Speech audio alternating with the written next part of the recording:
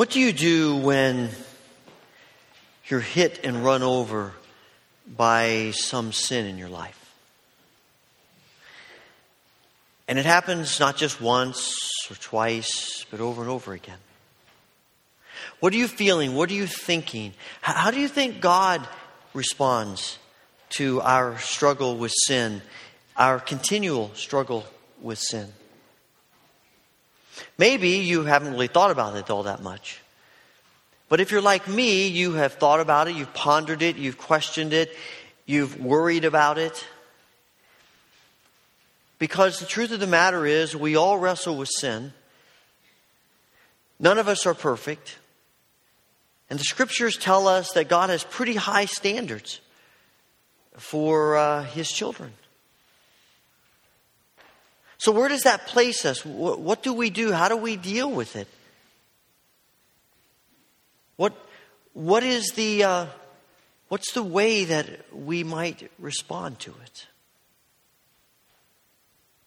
It's not just a theoretical question, it's a real question. It's in a sense, a life and death question. And when we read the scriptures, we find that God is concerned about it. And it's what I think has something to do with this passage that we have read here in 1 Peter. When I read the scriptures, I'm asking myself questions like, why did the author write these particular words to this particular group of people? Now, we know all the scriptures inspired by the Holy Spirit, and we can say, well, it's because the Holy Spirit prompted the person to write it. But my question is, why did the Holy Spirit prompt this person to write these particular words to this particular group of people at this particular time and in this particular way?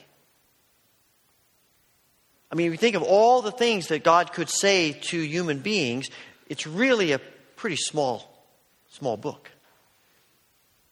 So why this?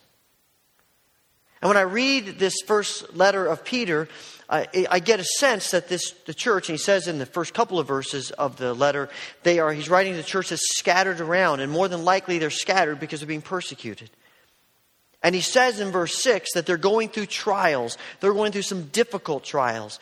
And I suspect he's writing to people who are being persecuted, who are struggling, and they're probably thinking, God, what are you doing to us? And there's a sense of discouragement. And some of them may feel so discouraged and so weighed down that they're saying, I'm not doing this anymore. Why should I mess with this? What's the point? And besides that, I keep falling into the same struggles all the time, and maybe that's why God is letting this happen to us. And Peter's response to the church, to the people he writes to, is not to chastise them, it's to encourage them. And he says to them, I've got a good word for you. Praise be to the God and Father of our Lord Jesus Christ, who has raised His Son from the dead. And that's the point. Everything Peter writes here, every positive thing Peter says here, is about the fact that Christ has risen from the dead. He keeps coming back to that. The 20th century Scottish preacher James Stewart said that the resurrection is at the center of every Christian sermon that's ever been preached. It's at the center of every doctrine that Christians have ever believed. It's at the heart of everything that has ever been written and it was ever written in the New Testament. Whether you're talking about the Gospels, the book of Acts, the letters, Revelation. What is behind it and under it, what motivates it, is the resurrection of Christ. Everything.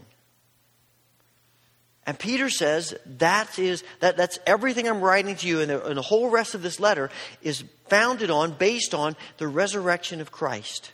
As Paul says, if Christ has not been raised, it's futile. It's about Christ being raised. And he says, because Christ is raised, you have new birth, you have a living hope. When we think about hope, we tend to think about sort of the, I hope this happens. Cross our fingers, we wish. If you watched the Kentucky Derby yesterday, I suspect there were a whole lot of people who were hoping that their horse won. But that's not what Peter's talking about. The kind of hope he's talking about is confidence.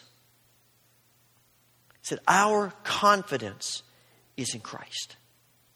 Because Christ is risen from the dead, He's conquered every foe, every enemy, everything that comes against Him and us. He has done it all, and we have confidence that He is victorious. And the net result of that is that He says in verses 4 and 5, we have an inheritance that cannot spoil, fade, or perish. He uses words that are sort of the negative of it in order to help us understand the positive of it. And we understand things in our world that spoil, fade, and perish. Something that's supposed to be in the refrigerator, you take some yogurt out of the refrigerator and leave it on your counter for a couple of weeks. Or some milk, and see what happens to it. Some of you are cleaning out your dorm rooms, and you may find some things that use. That's what that smell was. We know all about things that spoil. We know about things that perish.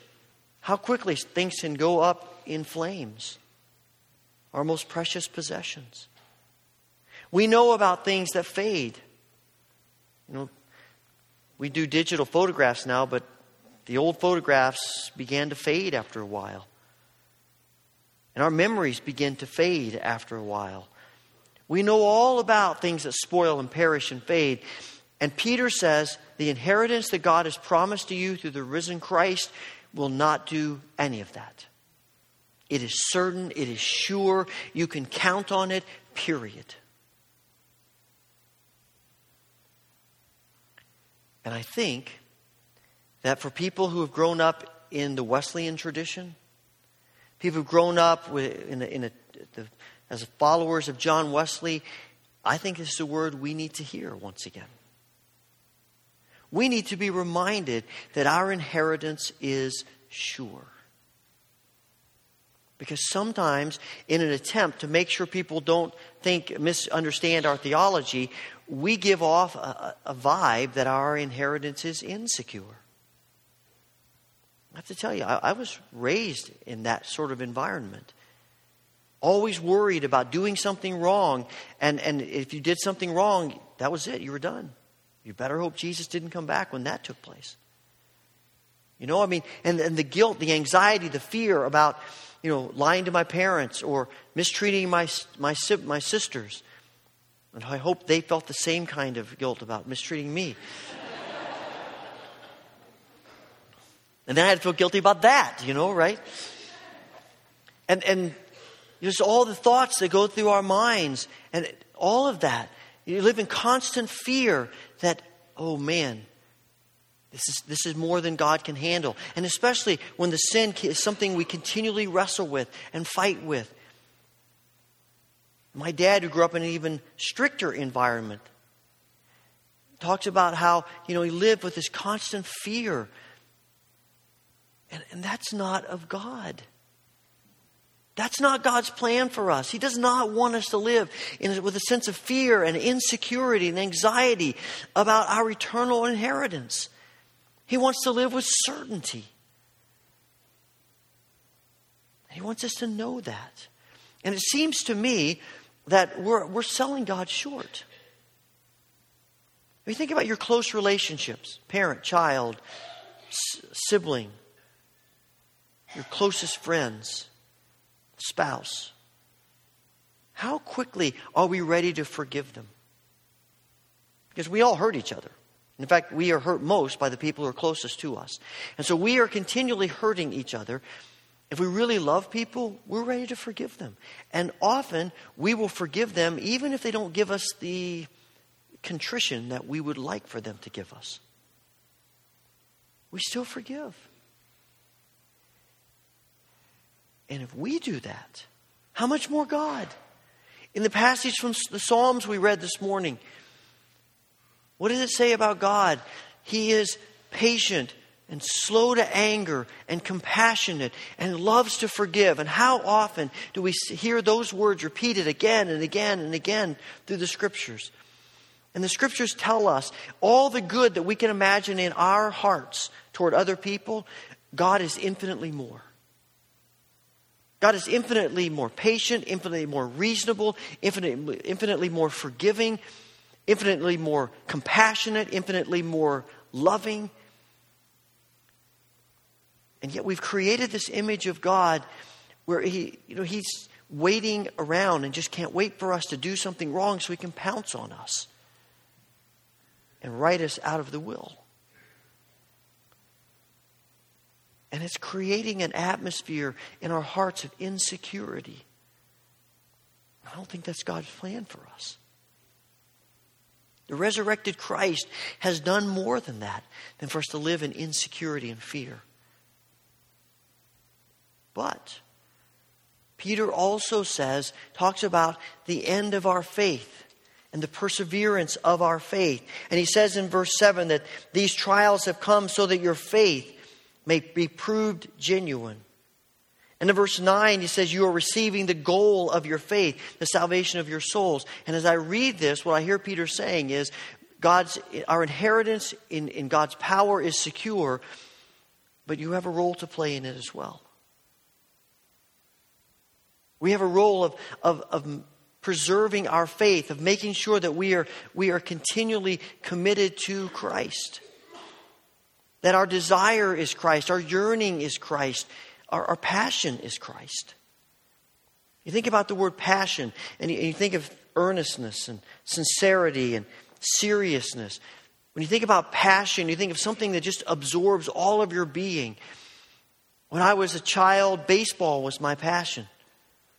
I wake up at the first thing in the morning, let's get a game together. And all day we played baseball. I mean, there were other kids who didn't have the same passion, and I would get on them because I wanted to keep playing, and they're like, I'm tired. No, we can play more. We make up our own games so if we only had 5 or 6 people. We played till you couldn't see the ball anymore. The only reason we stopped playing was to eat, and that was only because our mothers were dragging us home. I'd go to bed, dream about baseball. Everything about my life was related to baseball. It was my passion. And Peter says, as followers of Jesus, He's our passion. We wake up in the morning and think about Jesus. We go to bed at night, we think about Jesus. Everything that happens during the day is about Jesus. Our relationships are about Jesus in the center of those. It's our passion. Our faith.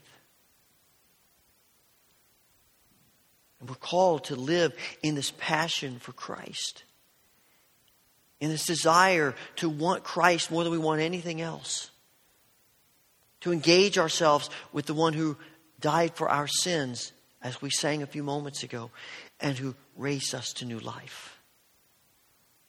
And to live with that kind of passion is our calling. And there is a connection between the certainty of our assurance, of our inheritance, and our passion for Christ. Now, as you listen to that, you might be thinking, talking about two opposite things. And if you've been around the church for a while, you know this is one of those theological hot-button issues.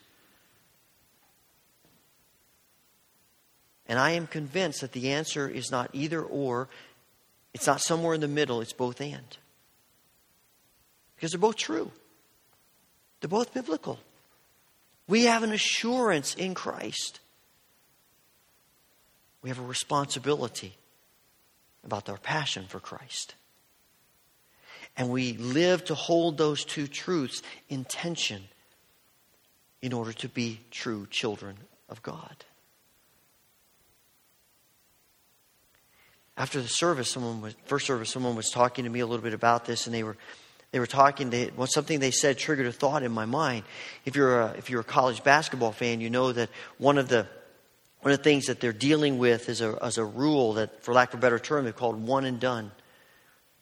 The NBA, the National Basketball Association, the professionals, they won't let someone come right out of high school into the professional ranks. You have to wait a year, and so a lot of these better players are going to college for 1 year. They have no intention of staying longer. They play 1 year, and then they jump to the professional leagues. And they call that one and done. And as we were talking, it struck me that that's one of the things that we wrestle with here. See, our natural tendency is to go to one extreme or the other. Partly because we're more concerned about protecting our theological position than we are with really trying to live for Christ. And so we get wrapped up in our theology, and if we're not careful, it can take us to extremes. And we have one and done on both ends. On the one hand, you have people who will talk about one and done in the sense of, I prayed to receive Christ and now I'm done. I'm in. Doesn't matter what I do from this point.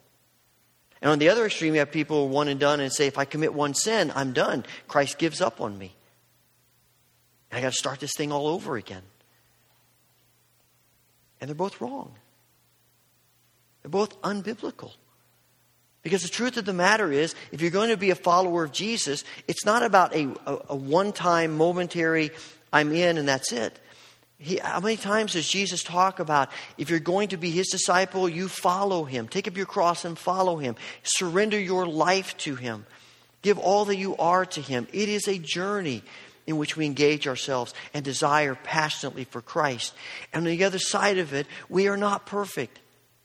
We all struggle. And God is bigger. And God is always ready and willing to forgive us than we even are to forgive ourselves. And even in our tradition, if you believe you could be a believer and at some point turn away from God, it is a long, long process of doing that. And God never gives up on us. Paul writes, I will never leave you nor forsake you, God says. Nothing can separate us from the love of Christ. As the poet says, the hound of heaven pursues us to the end of our days. It is so much bigger than our theological positions. And if we are willing to be content with the extremes, what ends up happening is our focus is on us instead of on Christ. Our focus is on a theological perspective instead of on Christ. And the sad thing is we don't know what we're missing because it's in Christ that we find the joy that Peter writes about in this passage. Over and over and over again, Peter writes, and 3 or 4 times he talks about rejoicing, he talks about joy. And that comes from being connected to Christ and knowing that our eternal inheritance is secure because of Christ. And that we have this passionate desire for Christ. And when you put those together and we live in this tension that sometimes is difficult for us, that's where we find the joy. Because our focus is Christ. Dallas Willard used to say, he'd tell people that there is no being in the universe that's more interested in joy and more joyful than God is. He said, so is Christ. You look at all the people flocking to Jesus, especially the children who flock to Jesus. Children are smart. They don't flock to people who are mean and nasty and don't want them. They flock to people who are open-armed, joyful, loving. God's design for us is joy. But joy doesn't come in one extreme or the other. It comes in the tension of both truths and the focus on Christ. You know, as we wrestle with trying to think through this, and I don't know where you come at from your position, but I read something years ago that helped me. It helped me to see with a little more clarity, and I don't remember where I read it or who said it, but it stuck with me. It's an image, a metaphor that I think is profound. It's odd, but it's profound. The person said, so let's pretend that the Christian life is like riding in a pickup truck. And Jesus is driving the pickup truck. I'll let you put that into your theological ideas however you want. Jesus is driving the pickup truck, and all who are believers are riding in the back of the pickup truck. And some people think the tailgate is down, it's not that hard to fall out. And other people think the tailgate is up and it's virtually impossible to fall out. But the point is not how close to the tailgate can we be and still stay in the truck. The point is how close to the cab where Jesus is can we live. Because that's where we have life and joy This is our passion, to be as close to Jesus as possible. And when our passion is to be close to Jesus, the rest of it takes care of itself. It's in being close to Jesus. It's in that passion. It's in the celebrating our inheritance that we find genuine, true joy. This week I read about years ago when translators were working with the language of the Alaskan people. There were, as is always the case, there were words that they didn't have in English. And there were words in English that they didn't have in their language. And you know, if you've done anything with languages, you know that there are always gaps. That's one of the beauties of language. But one of the words that they couldn't find in their language, they didn't have, was the word joy. And they thought and they searched and searched, trying to figure out how they would translate the scriptures when the word joy was needed. And all of a sudden, they began to think, well, what are joyous moments? They remembered how many times they had seen what they would consider the most joyous moment of the day for seemed like every family. It was when the sled dogs came in for all the riding and work they'd done all day, and they came home for supper. And as the sled dogs came in by the house, all the children would run outside of the house because they loved the dogs. And the dogs loved them. And they would hug each other and jump all over each other. And they would play together. And it was the moment, children were giggling. And it was the moment that it was one of those moments of joy. And so when they translated the scriptures, they had that picture in mind. And when what they translated was retranslated back to English, there was a passage that said, when the disciples saw Jesus, they wagged their tails.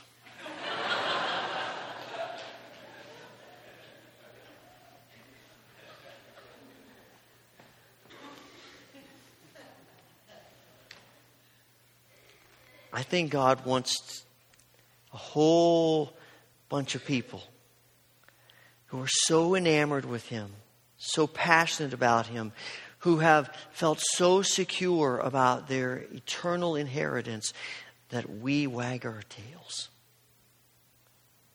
And we live in the joy that is ours in Christ, who is dead and is raised to life. Father, we pray that you will give us that joy.